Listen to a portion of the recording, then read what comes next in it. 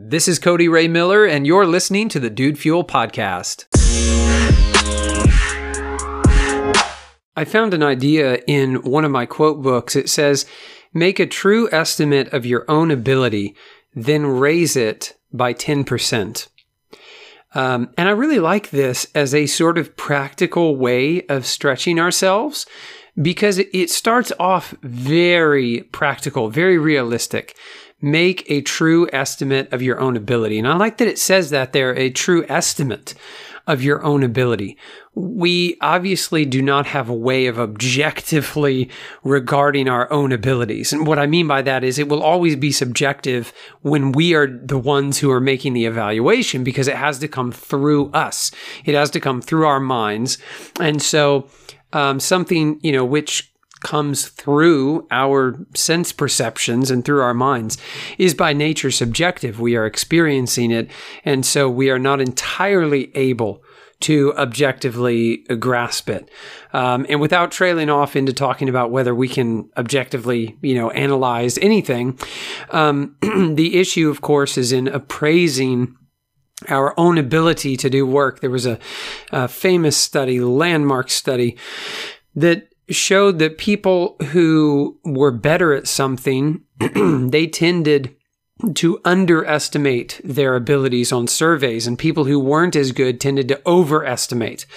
And so, they would get someone who had been playing, concert piano for, 40 years, and they would have them assess their own abilities. How good do you think you are at the piano? And then they would, take somebody who'd been playing a few years, right? And what they found, it was pretty fascinating, again, is that people who had more experience and, really were objectively better, at least as far as, we can tell, tended to rate themselves lower on their proficiency and their abilities than those who didn't have as much experience and really weren't as good. And so all that to say, making a true estimate of your own ability can be somewhat daunting, right? We have to recognize that, acknowledge that. It's not always easy. In fact, I would just say I think it's always difficult for us to even try to make those estimates, but try to do it. So I really like the way this starts off, try to do that. Try to make a true estimate, as true as you possibly can, and then increase that by 10%. So if you think, according to, your personal abilities, let's say that you can, let's say, according to your abilities, you think that you can run, I don't know, what's a good mile time? A 12-minute mile? Something like that? 10-minute mile? I have no idea, by the way. Let's say you can do a 10-minute mile, right? And then, shore that up a little bit. Shore that up by 10%. Why can't you do a 9-minute mile?